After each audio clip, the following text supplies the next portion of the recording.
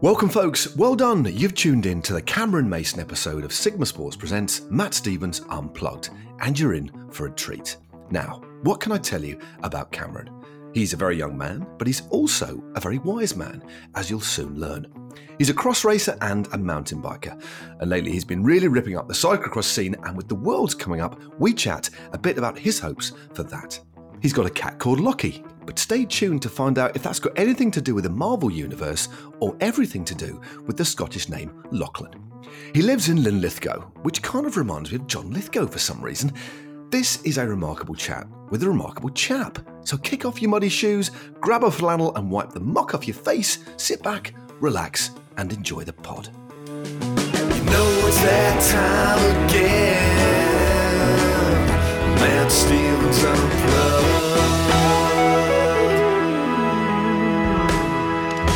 podcast.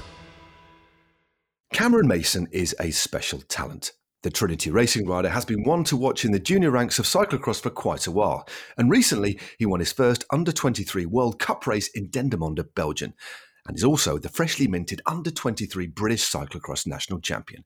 And with the UCI Cyclocross World Championships just around the corner, I was keen to chat with Cameron about his preparation and hopes for that race in Fayetteville, Arkansas. But I was even more keen to find out if he had any concerns about the potentially low value of stock loaded into a Poundland lorry at any given time. Check it out.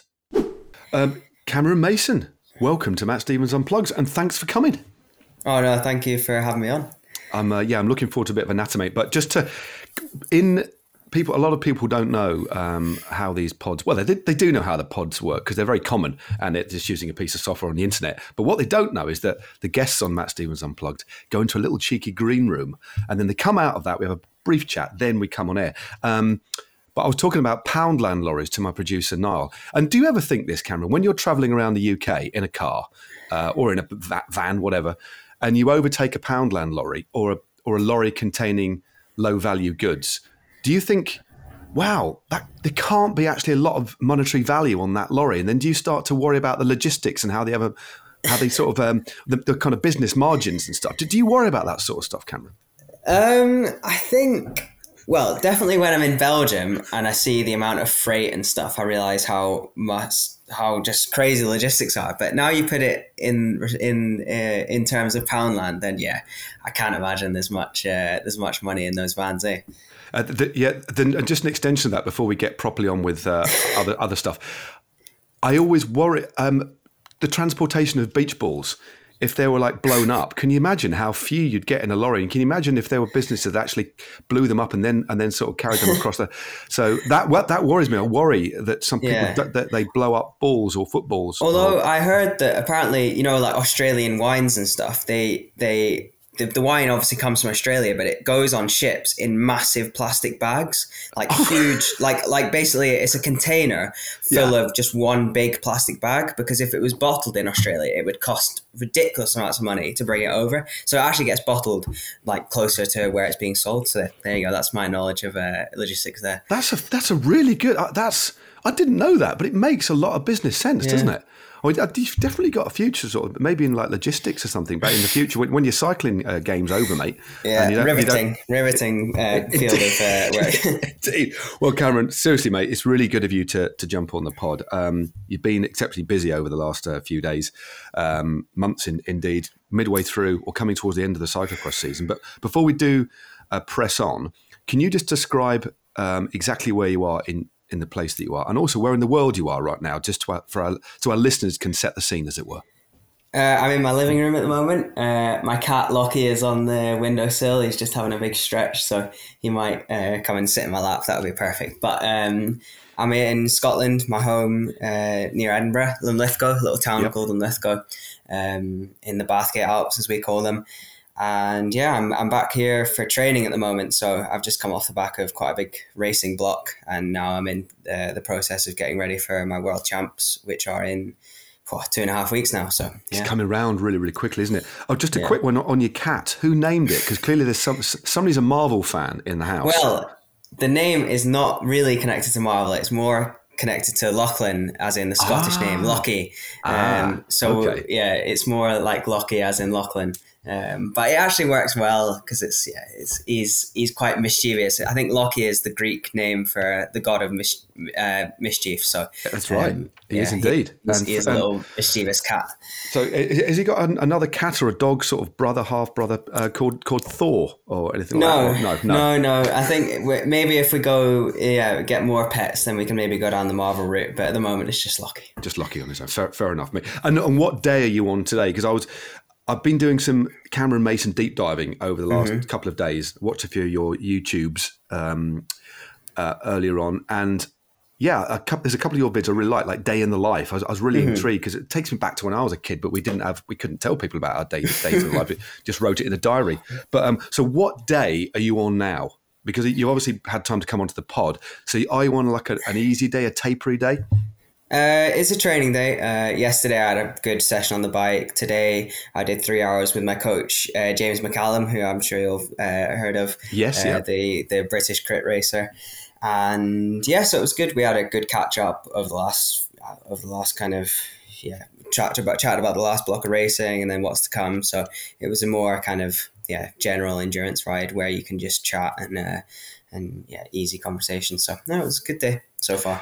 And I had the pleasure, I really enjoyed it actually. I was commentating with Simon Burney over the weekend on Sunday, the 4 cyclocross races on that day. And obviously you finished second in the elites. What a battle that was. And then under 23 national champion. I know you're not super happy. You wanted to win the elites, but what an exciting race and what a great advert. All the races were brilliant, but your battle was amazing. I mean, what was it like? I mean, it looked super intense.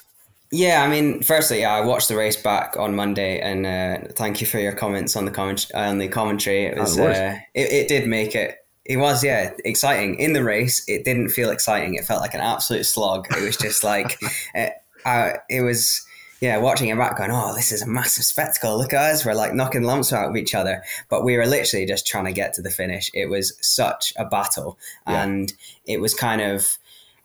Maybe that was just from my point of view, but I wasn't really thinking about Thomas, and I don't know if he was really thinking about me. We were just really like trying to ride the course, and then that it was just impressive though how evenly we were matched on a course like that, because that shouldn't have happened. Like that wasn't the normal kind of running of the day for it to. Like there were points I was riding in the wheel at my absolute limit, and I've been like I shouldn't be able to ride on this wheel like this, and then I would go to like make a move or go to the front and I'd be going my absolute hardest and he would still be there, and I just wasn't able to make a separation. So that was kind of the story of my day, was that I just couldn't make a break, and neither really could Thomas. It took a small little mistake from me to get that gap. But I think it took an hour or so to get over it, to realize that I did a good race. It was what it was. And, on a course like that, to be so close to, and to be in contention with 1 lap to go for the win, it was what it was. So. I think that there's 2 things at play here, isn't there? There's your desire, well, more than multiple things in play, but your desire to win and the sporting aspect and your disappointment and the way you rationalise that. But the flip side of a sport like cyclocross, and there was a pretty decent, considering the situation with COVID and stuff like that, people's reticence to go out a little bit, I guess. But there was actually a pretty big crowd, and there was a lot of people watching on YouTube. But it was entertaining. I mean, you are in part responsible for inspiring people and entertaining people, because that's what cross does. It's not just about you, but when you step out and look at it, you must realise that although you've got an objective to win the race, that the way you did it, with Thomas in particular, you entertained. Do you ever look at it like that? I think that the last few years of kind of Belgian races without spectators and stuff, you forget about that connection to everyone at home and stuff. So and I think that's it's the best way for me to go about my racing, is just to keep it simple and look at the racing. But definitely last weekend at Nationals, and just all the kids and all the chats with different people, like that is really like that was half of my day complete, really. Like the race was just the kind of cherry on top. Like to see that in real life, and to see all the people who are excited to watch me race, and they've been telling me, oh, we've been watching at home every single weekend, and we just can't wait for you to race again.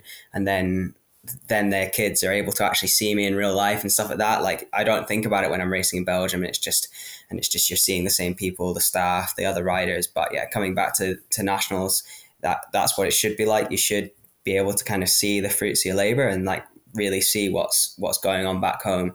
And then yeah, the actual race itself to show that's the level of UK cross, and that's what the potential is. The potential is to have this awesome close race at the highest level, and for people to see it in real life, because the crowds really were really quite. I felt the pressure, like when we came into that bomb hole, like the first lap. When you're warming up, you're in your own little bubble, and then you go to the start line. There's always people there, but really into that first bomb hole section, I was like, flipping out. This is real. Yeah, let's just now try and forget about it and just focus on the lines and the ruts. But and especially like Thomas has some real passionate supporters, and in my head, I don't know if it was the kind of mental part of that, but it felt 50-50. It was like for every shout for Thomas was a shout for me. There was also a shout for me, which maybe showed my my headspace when I was feeling the pressure, like on the wheel. I was like flipping out. There's lots of people shouting for him, and then there's people shouting for me. And because normally, to be honest, I don't really normally think about that. So maybe that was a little bit of a sign that it was maybe a little bit overwhelming on race day. Sure. But it's interesting. It is amazing though how when you're, I mean, my experience of that, I'd obviously never raced across, one race very late in my career, but all of my experience of that sort of thing, especially on circuits, on a race like the Lincoln, for example, you've done that in the Nationals at the back end of last year, didn't you? But when you hear your name, it does make a difference, and it does something, and you do feel that little occasionally, especially when it's towards the back end, you feel that adrenaline dump, and it does affect the way you perform on some sort of level. It really, really does. Yeah, and I think especially at the national one, like it's maybe a bit different in Belgium because it's kind of it's just a massive noise, but I could actually hear people that I knew, which is quite nice. Like the Scottish mountain bike coach was there, who's coached me before, and just other people, a few family members, and if they pick a quiet section of the course, I think that what was good about the course is that there was the big scrum of people around the bomb hole, but there were bits that were really quiet, and that's when you could like give information or really just and the great thing about cyclocross, we're trudging through mud at like 5 kilometers an hour, 10 kilometers an hour, and you can be right up in someone's face and tell them exactly what you want to tell them. And if you know what to say, man, it can make such a big difference. It's just unlike any other sport in cycling, because in road, it's just flying past. It's really hard to kind of get there, but we're absolutely going maximum right in front of you, but almost in slow motion. Like it's like you don't even have to watch the slow motion on TV. You're just seeing it right there. You've just got so much more time to watch what's happening.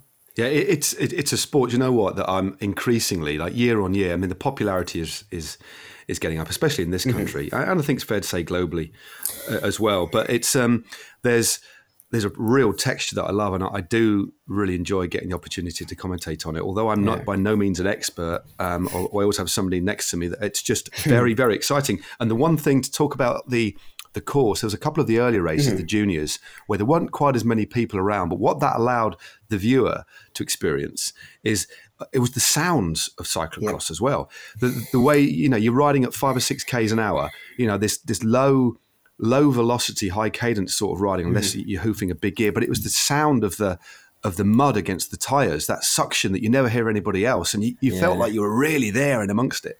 Yeah, and it's something as well that in the last year, when we haven't had spectators at the races, the commentators have realized is that when it's just the audio from the race, you do hear a lot more. You hear like the guys absolutely breathing super hard, or you see it in the mountain biking as well. Just when the microphones are really close, and I think that's really cool. When it's the road commentary, there's always a helicopter sound or the motorbike sound, but being right in there with the racers is something pretty special. And cyclocross is it's perfect for that. Yeah, definitely. I mean, what is it? We'll stick on this theme because you clearly speak very, very passionately and eloquently about what you do, and you're still a very, very young man. But what is it that what's the special ingredient that has made you clearly fall in love with cross? And actually off-road a little bit in general, because you ride a fair bit of gravel. You're obviously a very, very accomplished mountain biker as well. But what is it particularly about cross that you adore?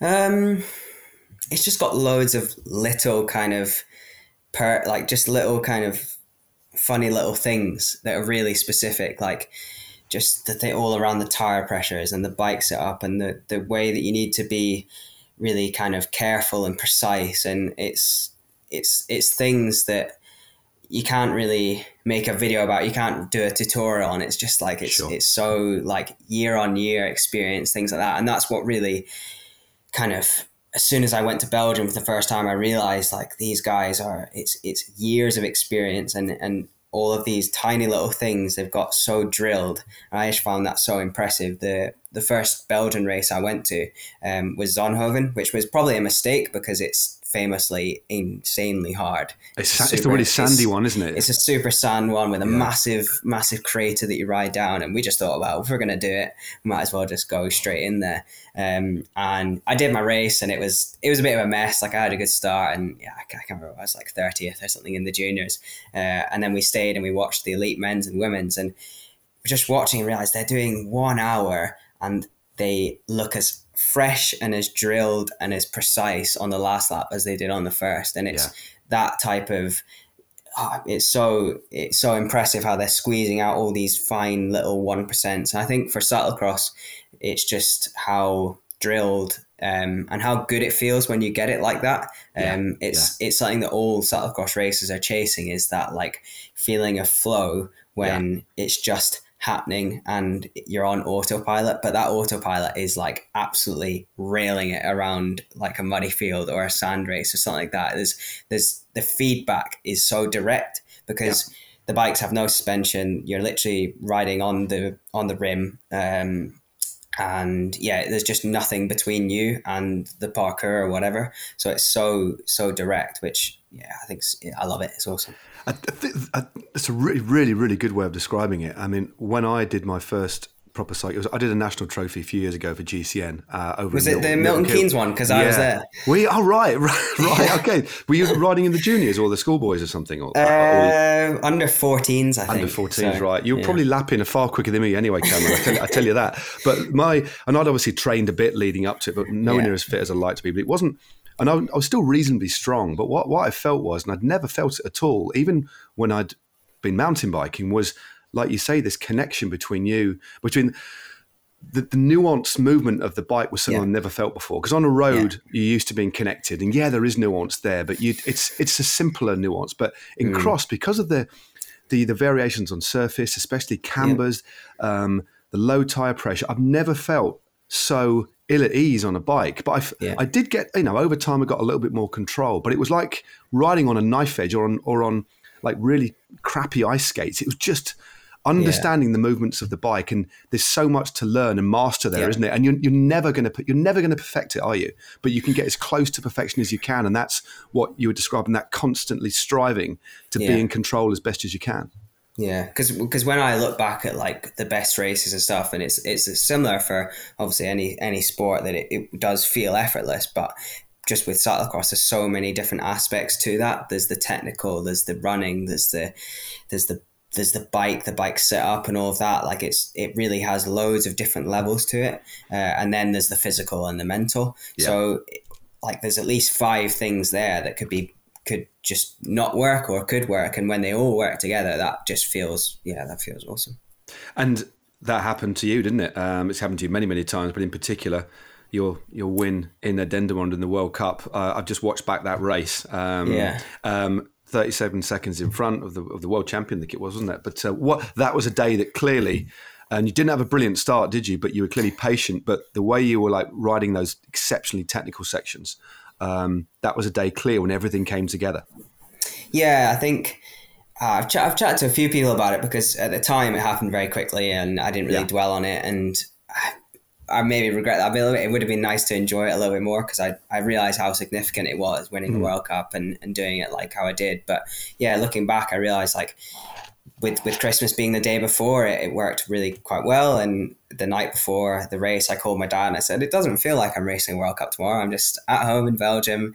The race is 20 minutes away tomorrow morning, and we've just had a nice Christmas day. And that, I think, showed how chill I was and how relaxed I was. And I was just ready to give it my all. And yeah, the first half lap, I wasn't quite in my groove, but I got over that pretty quick and realized that I was riding well. And as I got onto the back of the lead group, my old team manager, Kurt Bogarts, who's the manager of Tom Pidcock as well, or the kind of logistic and sporting manager of Tom, he said to me, "You can win this, breathe," or something like that. I can't remember exactly what he said, but he just very clearly said, like, yeah, you're strong enough to win today.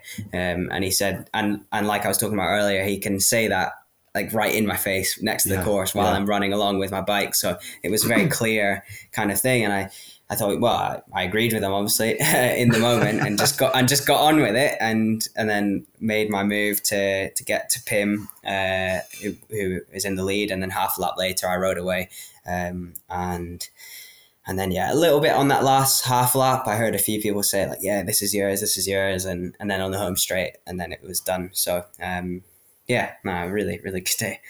I mean, clearly you put a hell of a lot of work in, but to have.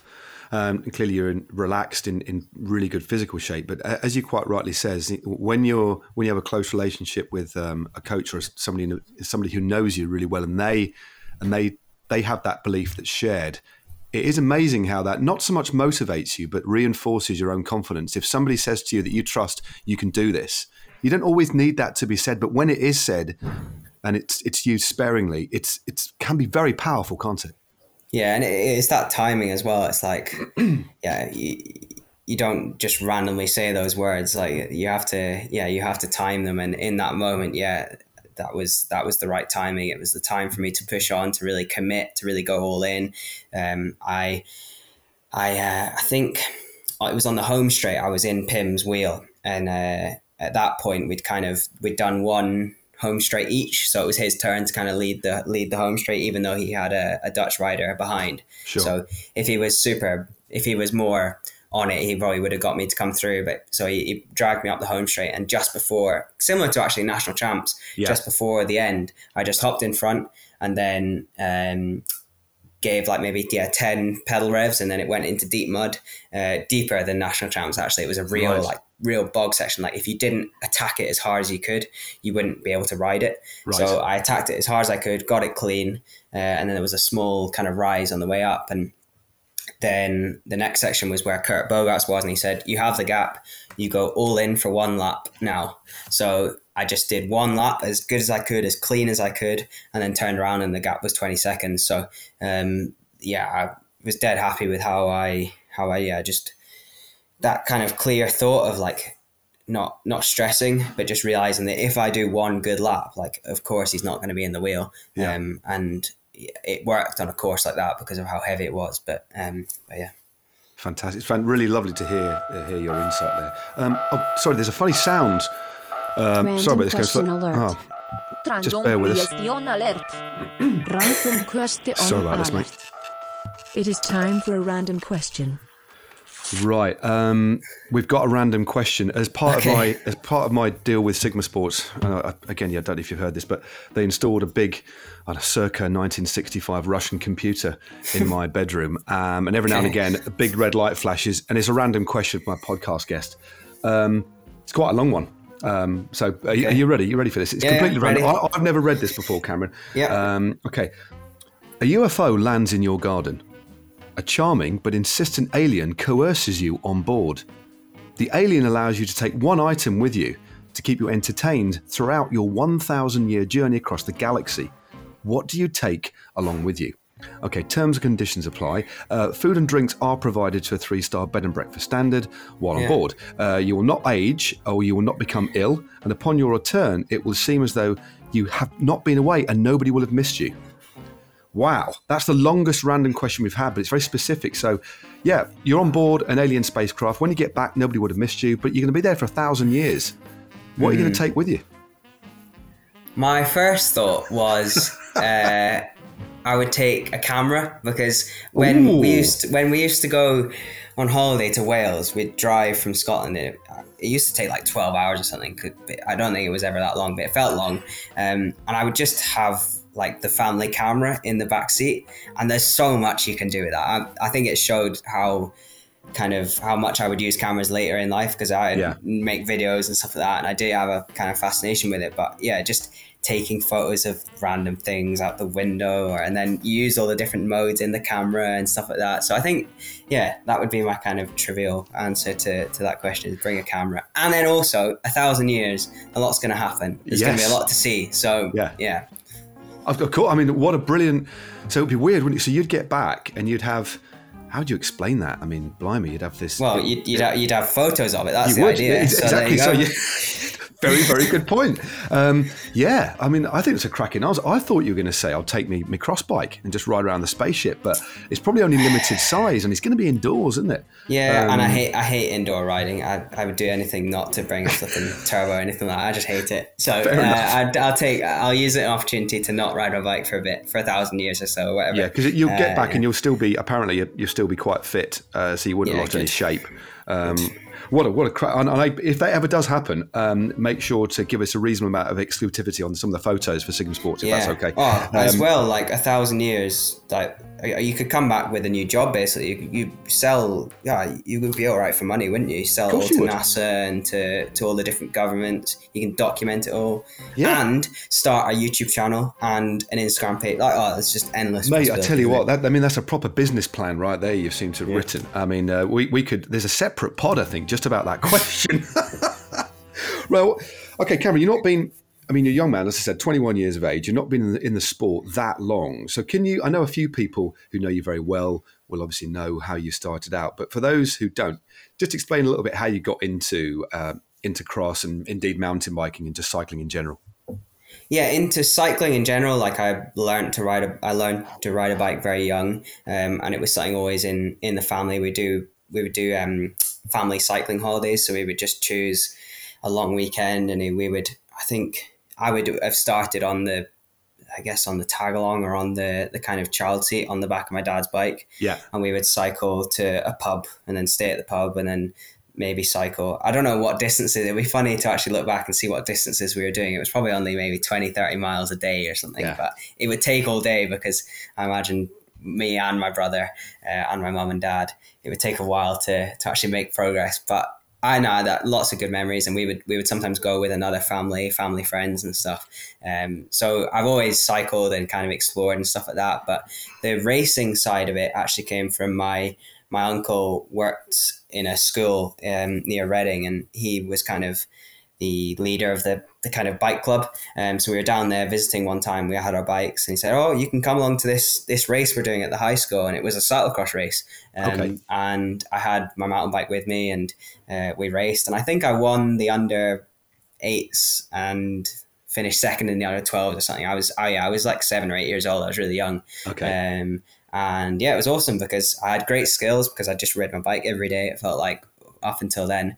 And then when we came back to Scotland, there was the Scottish cross country series, there was a Scottish cyclocross series, and then I started getting into all the kind of regional road events. Ingliston was the kind of main venue near the airport that we would race at. So yeah, just for that kind of under 12 racing area, I just raced everything. I did a bit of downhill as well, a bit of track cycling, but which I didn't really like, because I just didn't find it so fun. So yeah, just did all the racing. So quite clearly just in Scotland alone, there's a lot for a young cyclist to do in terms of events, and by the sounds of things, it sounds pretty comprehensive. Yeah, I think where I am, I'm quite central. So yeah, we're only kind of 40 minutes from the Velodrome in Glasgow, and then there's different venues around. My local kind of mountain biking woods is pretty well developed. And so when I was kind of getting into racing, I didn't have a club or anything. We would go to the races, and you would see the Edinburgh Road Club, and you would see the Glasgow Road Club, and all these different things. And we didn't really have one near. So the local adult club was the West Lothian Clarion. Yeah. So my dad set up a youth section of that. And the first session we did, there were maybe 10 youths, loads of different ages, a couple of coaches.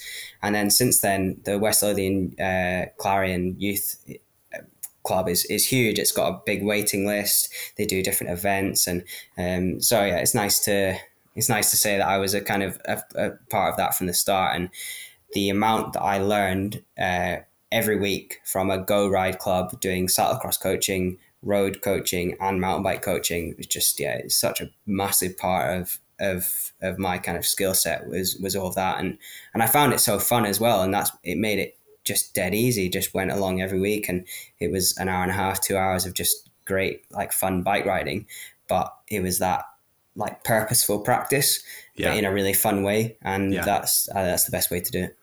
It's really, really interesting you say that, because it was going to be one of my questions, because I was watching your video earlier on where I think it was a few months ago, 4 or 5 months ago, where you went out to do a couple of 1 minute max tests and then a 5 minute effort and then a 20-minute effort. And there's a really nice bit at the top of the video. And you framed it really nicely. And you said this is Cam from the future, just to say this is full of numbers, because that's what we have to train to, and that's a barometer, isn't it? It's a measure of your fitness, and you want to see how you are. But it's not just all about numbers. And you remind, and then you actually signposted people to go and watch some of Alex Dowsett's videos, because he talks about numbers a lot, and I find them fascinating. But the fundamentally most important thing, or one of the most important things about cycling, because it is so brutal and it's very, very measurable now, more than ever, is the enjoyment side of it. You have to be able to like, weirdly, what you're doing. First and foremost, if that flame dies, you just got to step away for a little while, haven't you? And I really thought it was quite important and exceptionally kind of mature of you, if you don't mind me saying, to mention that as such a young guy. And you really, really are tuned into the fact that bike riding is brutal, it's hard, it's beautiful, but fundamentally it has to be fun. And if that's what you always remember and cast your mind back to, especially when you're going through illness, injury, sickness, or whatever, lack of form, just go back to thinking about riding for fun. And I love that you celebrate that.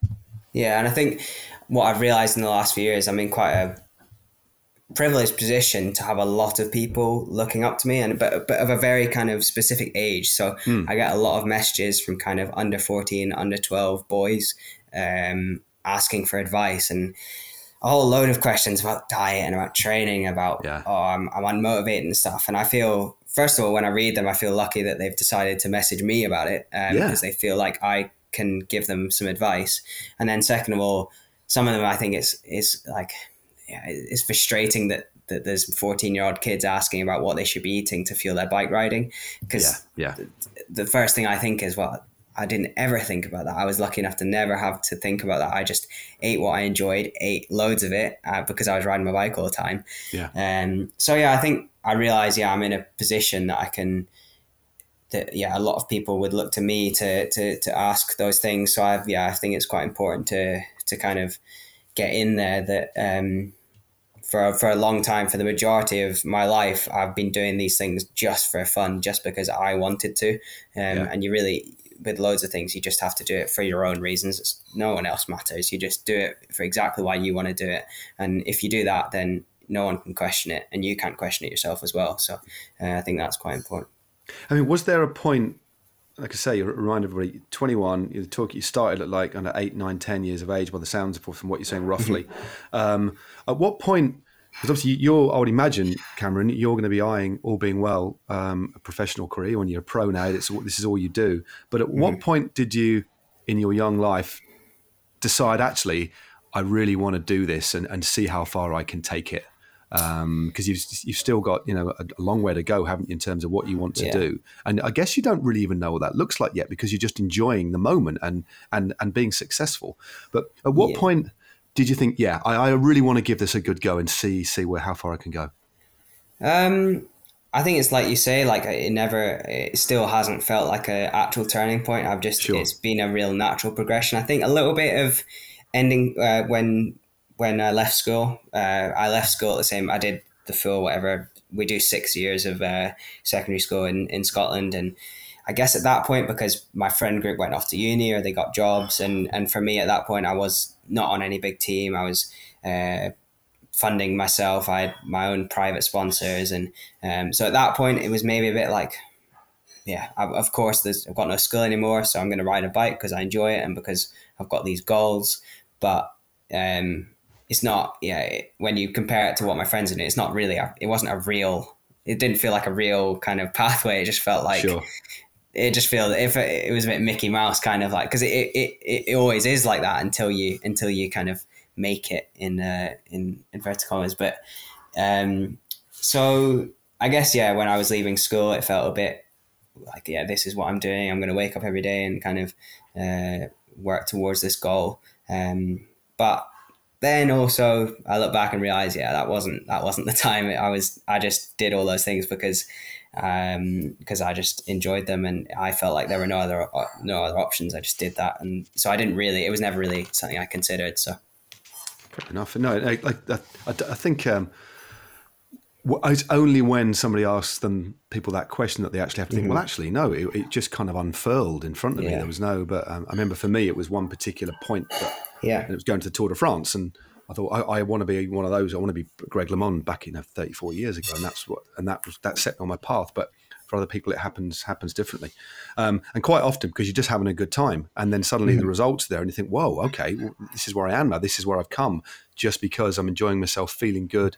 I'm fit, I'm happy, got friends, I'm traveling. There is the whole, cycling is a package in terms of whatever discipline you do, generally you will travel around, you'll meet good people, you'll learn self-discipline, you'll learn to manage your time, all things that are going to, set you in good stead for whatever you do for the rest of your life as well. I think it's such a rich learning environment, just in terms of being a human being, if you ask me. Yeah, I think, from what you're saying there about things happening naturally, it's if you show up every day and you show that you're passionate, the things will come to you. And I think it's something that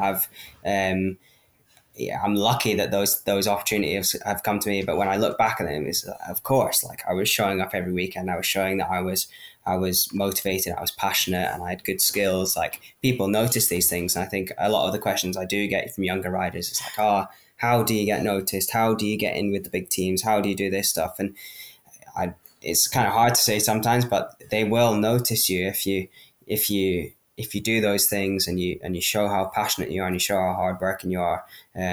Because the great thing about cycling is that people are so passionate. People want to help, and that I've been so lucky in my career that people have given up so much time and stuff just to help.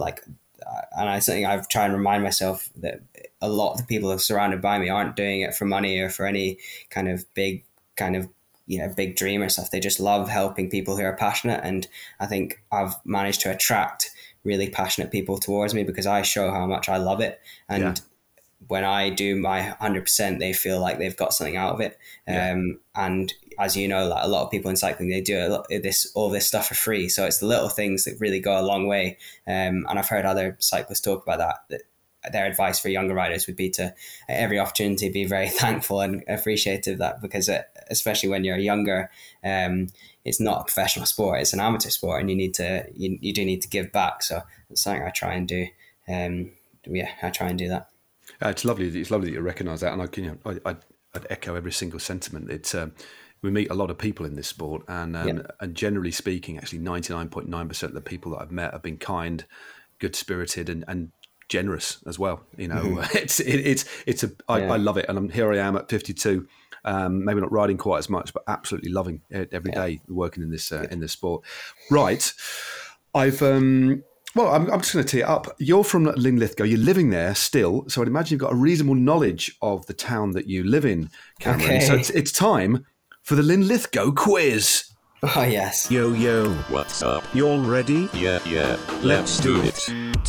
Turn off your phone. That's right. Get your thinking cap on. Yeah. Now it's time. What time? Time for the Linlithgow quiz. Oh, yeah. Niall is available for freelancing, for helping out with any jingles in YouTube channels, I believe, if you want to have a word with him afterwards. But it is time for the Linlithgow quiz. Very fantastic effort there by Niall yet again. So, Cameron, every podcaster do, generally speaking, we do a hometown quiz.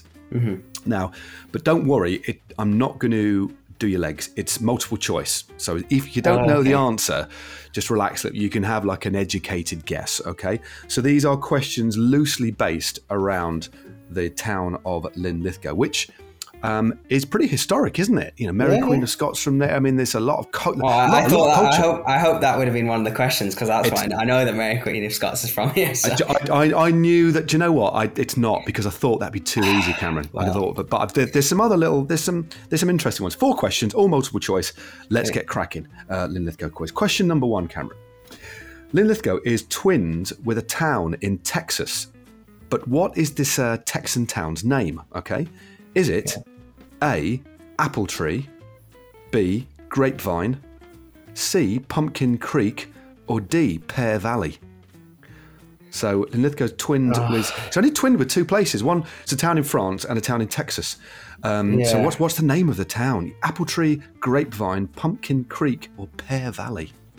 They all sound ridiculous. So they do sound ridiculous. 4 of which I've made up. 3 of which I've made up, sorry. 3 of which I've made up. Yeah.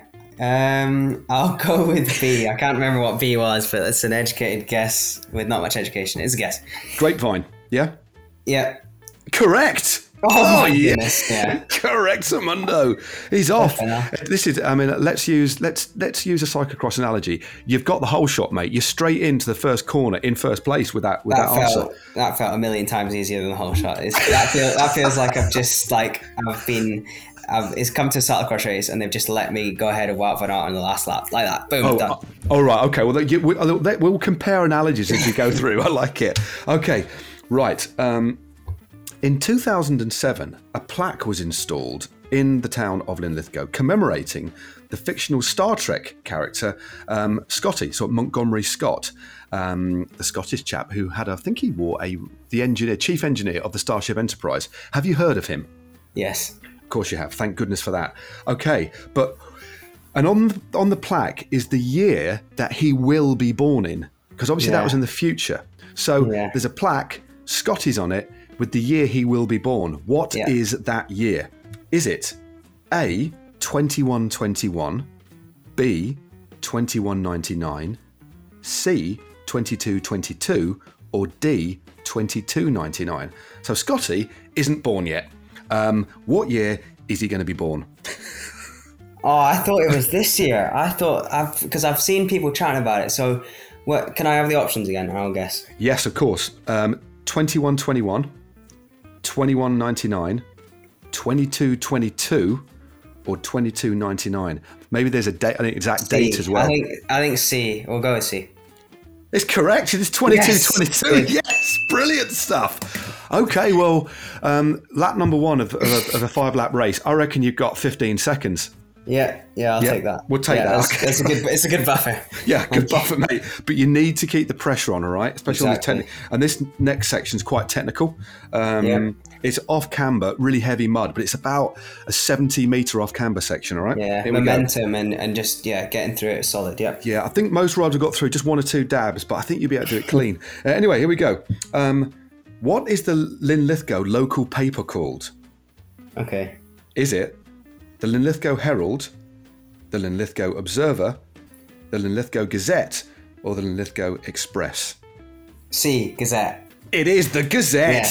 75. You're on a roll. I think you've extended your lead to 20 seconds, and you've just got the bell. But Van Aert isn't close behind, and he doesn't know what's happening. So Flip, who is this lad? Is what he's saying. Right. Okay. Okay. Right. I hope I'm right with this one, because I've done some research, but anyway. Yeah. Cameron, Linlithgow itself doesn't have a poundland, okay? But where is the nearest by the mile? Oh. Okay. Oh, this is great. I love questions like this. Okay, so the nearest poundland to Linlithgow, is it the Mall in Falkirk? Okay. Is it Livingstone, Unit 43F on the Almondia South Estate? Okay. Or is it C, Unit 3B of the Central Retail Park in Falkirk? Or is it in George Street in Bathgate? They're all quite close, aren't they? They're all pretty close. These are some very impressive towns that everyone will have heard of. I think it's Bathgate. Correct. Yes. Totally correct. That's 100%. And Niall, firstly, let's get a round of applause. 100% for Cam Mason. Well, and Niall, can you remember the last time somebody got 100%? Because this will be episode like 62 or 63. Flipping hell, wow. Nope. Nope. I think you might be one. We'll have to check back through the annals. And we've been doing this for about 20 episodes now. I think you might be the first person to get 100%. So well done. Fantastic stuff. 100%. In just the on a roll. Go quiz. So now we got another round of applause from the assembled crowd in my bedroom here. Wonderful stuff. Right. Let's move on a little bit. And I wanted to talk to you a little bit about Trinity, how that came about. Because I do know that Tom Pidcock invited you to join. So how did that actually come to pass? And actually talk to us a little bit what the setup's like, because they've really seen some mega riders step up, and it seems like a really, really nurturing and fruitful and fun sort of environment to be in. Yeah, I think that's plain for everyone to see. I think it was 2019. It got to about September, I think maybe, that Tom asked me. So I was out on a training ride up the Lang Lang, actually, that people will know, a big road above Edinburgh. And I just got an Instagram DM from Tom saying, "Do you want to join Trinity UCI cyclocross team?" And I didn't even do anything. I literally replied right then and there saying yes, of course. Just immediate. That's brilliant. Like, who is there to call? Who is there to tell? Of course, you're just going to say yes. And I called my dad, my coach and stuff, and finished my training session. I, funnily enough, did very good power numbers after that. Cause, I bet you did, yeah. Good feelings. And went to Belgium a couple of weeks later. We went to actually London and did this big team launch at Red Bull HQ, which was just perfect, like super exciting. Danny McCaskill was there, which just teed it all up. He gave Tom had just signed for Red Bull, so he gave him his Red Bull helmet and all that. So it was, as a young cyclist who'd been watching all the Red Bull stuff, like Danny McCaskill is the ultimate hero. He goes above any road cyclist or cyclocross rider. He is cycling hero for me. So that was awesome. And then got out to Belgium and just got stuck in. So the support that we had the first year was just awesome. The equipment and the Belgian knowledge, our mechanics were our ex-racers, and Kurt Bogarts was kind of managing the cyclocross team, and then living with Tom as well. And just, I look back and every day, every week, there was just these new experiences, but they were all so positive and so, just so exciting. So it was really, really cool. And then since then, the team's developed loads. So at the start of that, it was just myself, Abby May Parkinson, and Tom. And then that kind of went into the 2020 year. So they had this road team planned. And as we know, a lot of races didn't happen. But Tom still won the Giro. There was a big road team around him then. And since then, so at the moment, there's a full mountain bike squad, a full road squad, and a cyclocross squad, and all at the high level of the sport. And that's just been perfect for me, that these opportunities to just go straight into the highest level of sport with no friction, no logistics or anything. Everything's just set up, ready to go.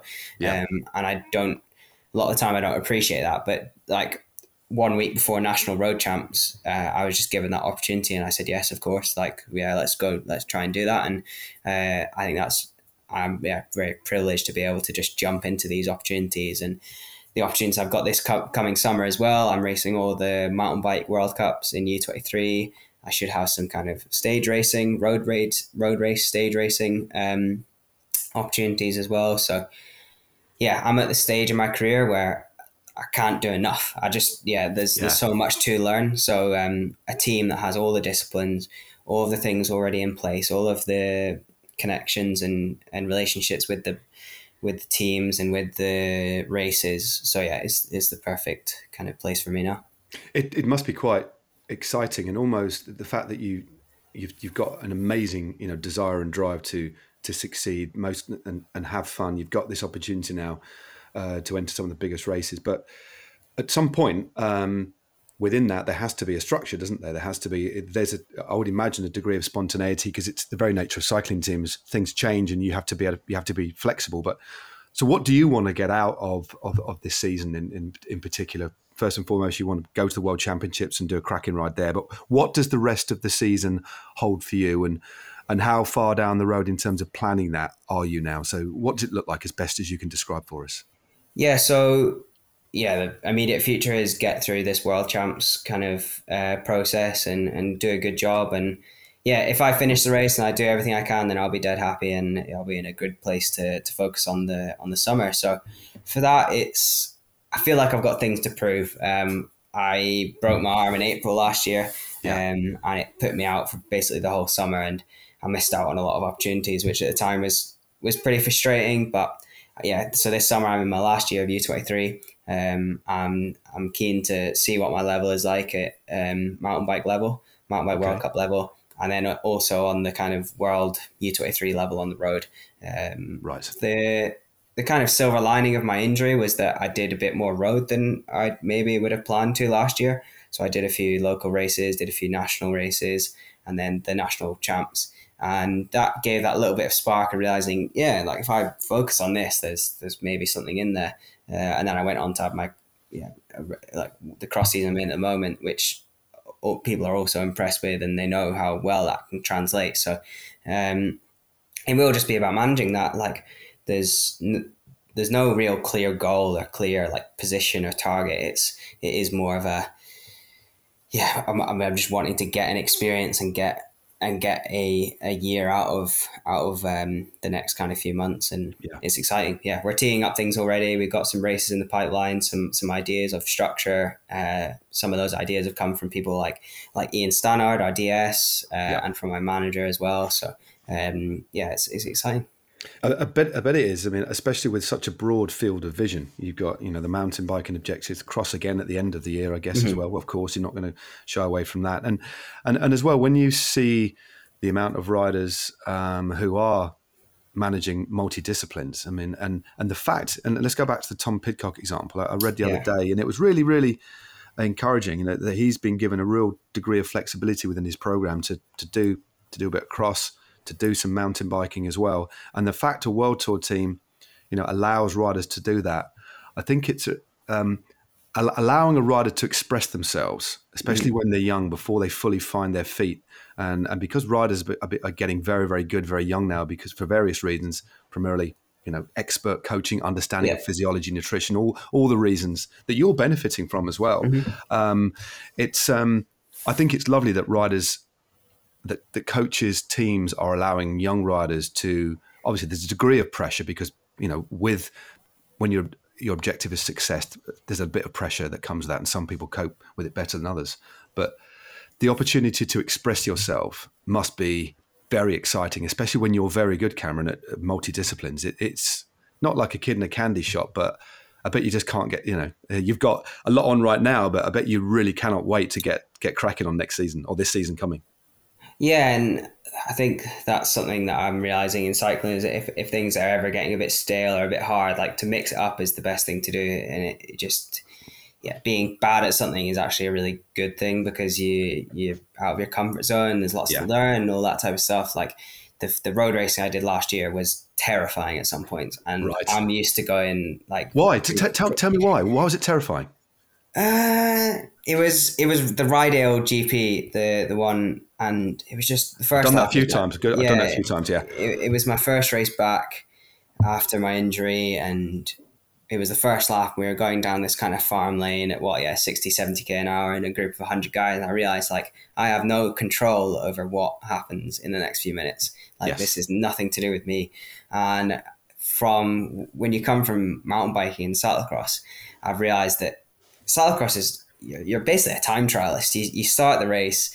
A lot of the races are like a time trial. You're really individual. You have to manage your effort, all of this, and it's maybe that's as well because I'm a little bit better at it. I'm maybe putting the hurt on more often than I'm getting the hurt put on me. So the kind of mentality of then really switching that, and you're a sucker to what the situation is, or what the parkour is like, or all these hundreds of variations in road cycling. And it was very overwhelming. I was like, I just feel out of control. Like I just like, yeah, there's just so many things that can happen that aren't in my control. But then one race done, I realized like I just learned 50 things, 100 things in 3 hours.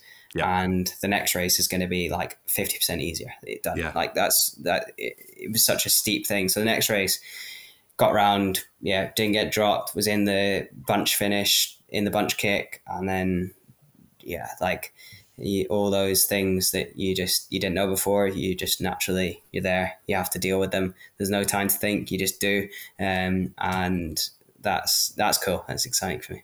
And the thing is, everything, and it's a really, there's a couple of interviews with some of the cross riders at the Nationals, and a few of those just said it's just a time trial effort. You just pretty much on the limit, but in road, okay, if you're in a breakaway on your own, it's a time trial effort, but the rest of it is trying to save energy a lot of the time, trying to minimize, just go as quick as you can for the least amount of energy. That's basically road racing. And then all the other variables, because you're with 150 other guys a lot of the time, or whatever the field is.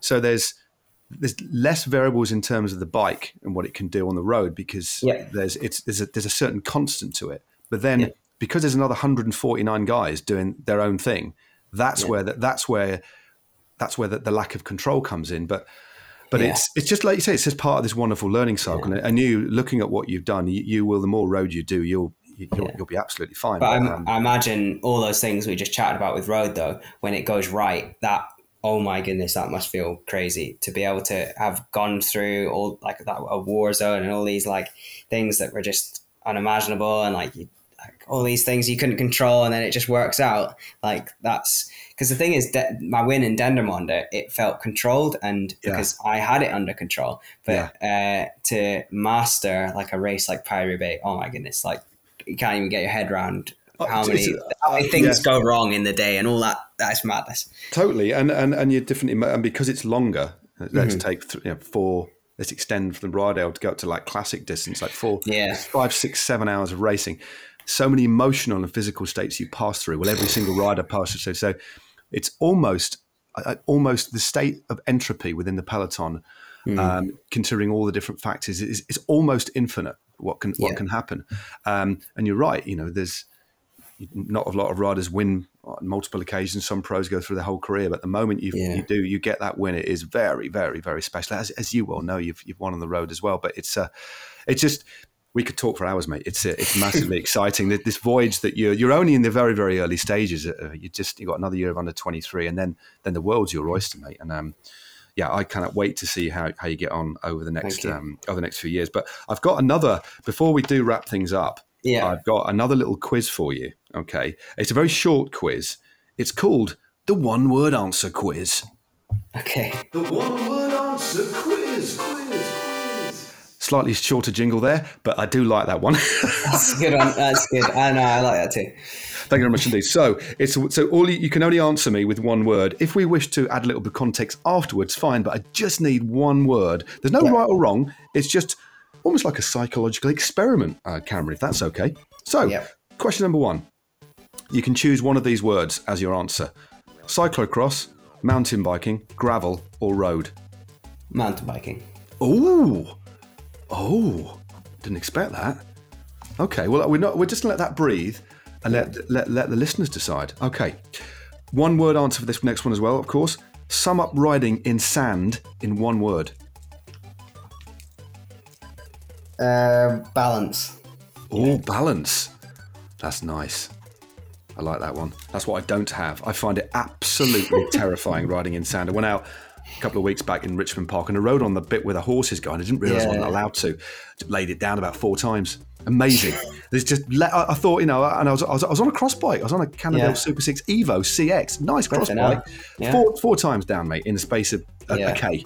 Lot to learn. Sand is like, it's, especially in Belgium, the ruts and stuff. What's awesome is how good it can feel when it works well, because the thing about the ruts is that obviously it's all soft, mushy sand, but right in that rut, it's compacted. It's like a Skeleton track. It's like right in there, and if you nail it and you don't even think about what's going on, it might as well have not been sandy. And that's what the pros are like. It's crazy. Yeah, I do love watching them on sand, and when people get it wrong, it's catastrophic. But you can see when you haven't got one of the grooves, when you're on one of the kind of broader bits, there's no line choice. You just have to, like you said, balance. You just have to, I guess, relax. And if the sand and the bite wants to take you one way, you just got to go with it and not fight it, I guess. So, but brilliant. Okay, question 3. Tell me the pizza topping that best describes you. I was going to aubergine. Aubergine. Just because I really like it. That's fair enough. I'll be honest with you. It's got no deep meaning. I just like it. No. But again, aubergine. I'm not a fan of aubergine. Right. But my wife Holly absolutely loves aubergines. Yeah, I just don't think you're eating it right then, because I think anyone I've talked to is not a fan of it. Like once you really roast it with like good quality olive oil and good garlic and good, oh man, it's insane. Because you do cooking. You cook for your family on your rest days, don't you? Yeah. Yeah. So what are you cooking tonight or not? Because you've been training today, haven't you? I cooked the night I came back from national. The day after I came back from nationals, because I had an easy day. But I think when I'm training, I don't really, I don't quite have the energy to bother with that. I like my family, but not enough like that. No, I mean that's fair. You've got to draw the line somewhere with family love, haven't you? Okay. Next question. I'm just gonna. Okay. A genie, when you're out on a ride, pops out of the end of a gel to tell you that from this point onwards, you can only ride one set tyre pressure for the rest of your cyclocross career. What is your answer? What a strange question. 1.3 bar, which I think is like 18 PSI or something. Okay, 18 PSI. Yeah. I mean, technically that's not one word, but you know what I mean. So I could give you that. I would have been very difficult for you to get that across in one word. So basically So that is like a catch-all tile presser. So pretty much any cross course, you'd be all right on that, would you? Yeah, I think the only course I wouldn't, maybe Namur, because it's really rocky, and then some other ones you want really low pressure. But I think you get around, you'll be fine. Like it's squishy, but it's not flat and it's not rock hard. So it's in the middle. Top knowledge. Great stuff. 1.3 bar, 18 PSI it is.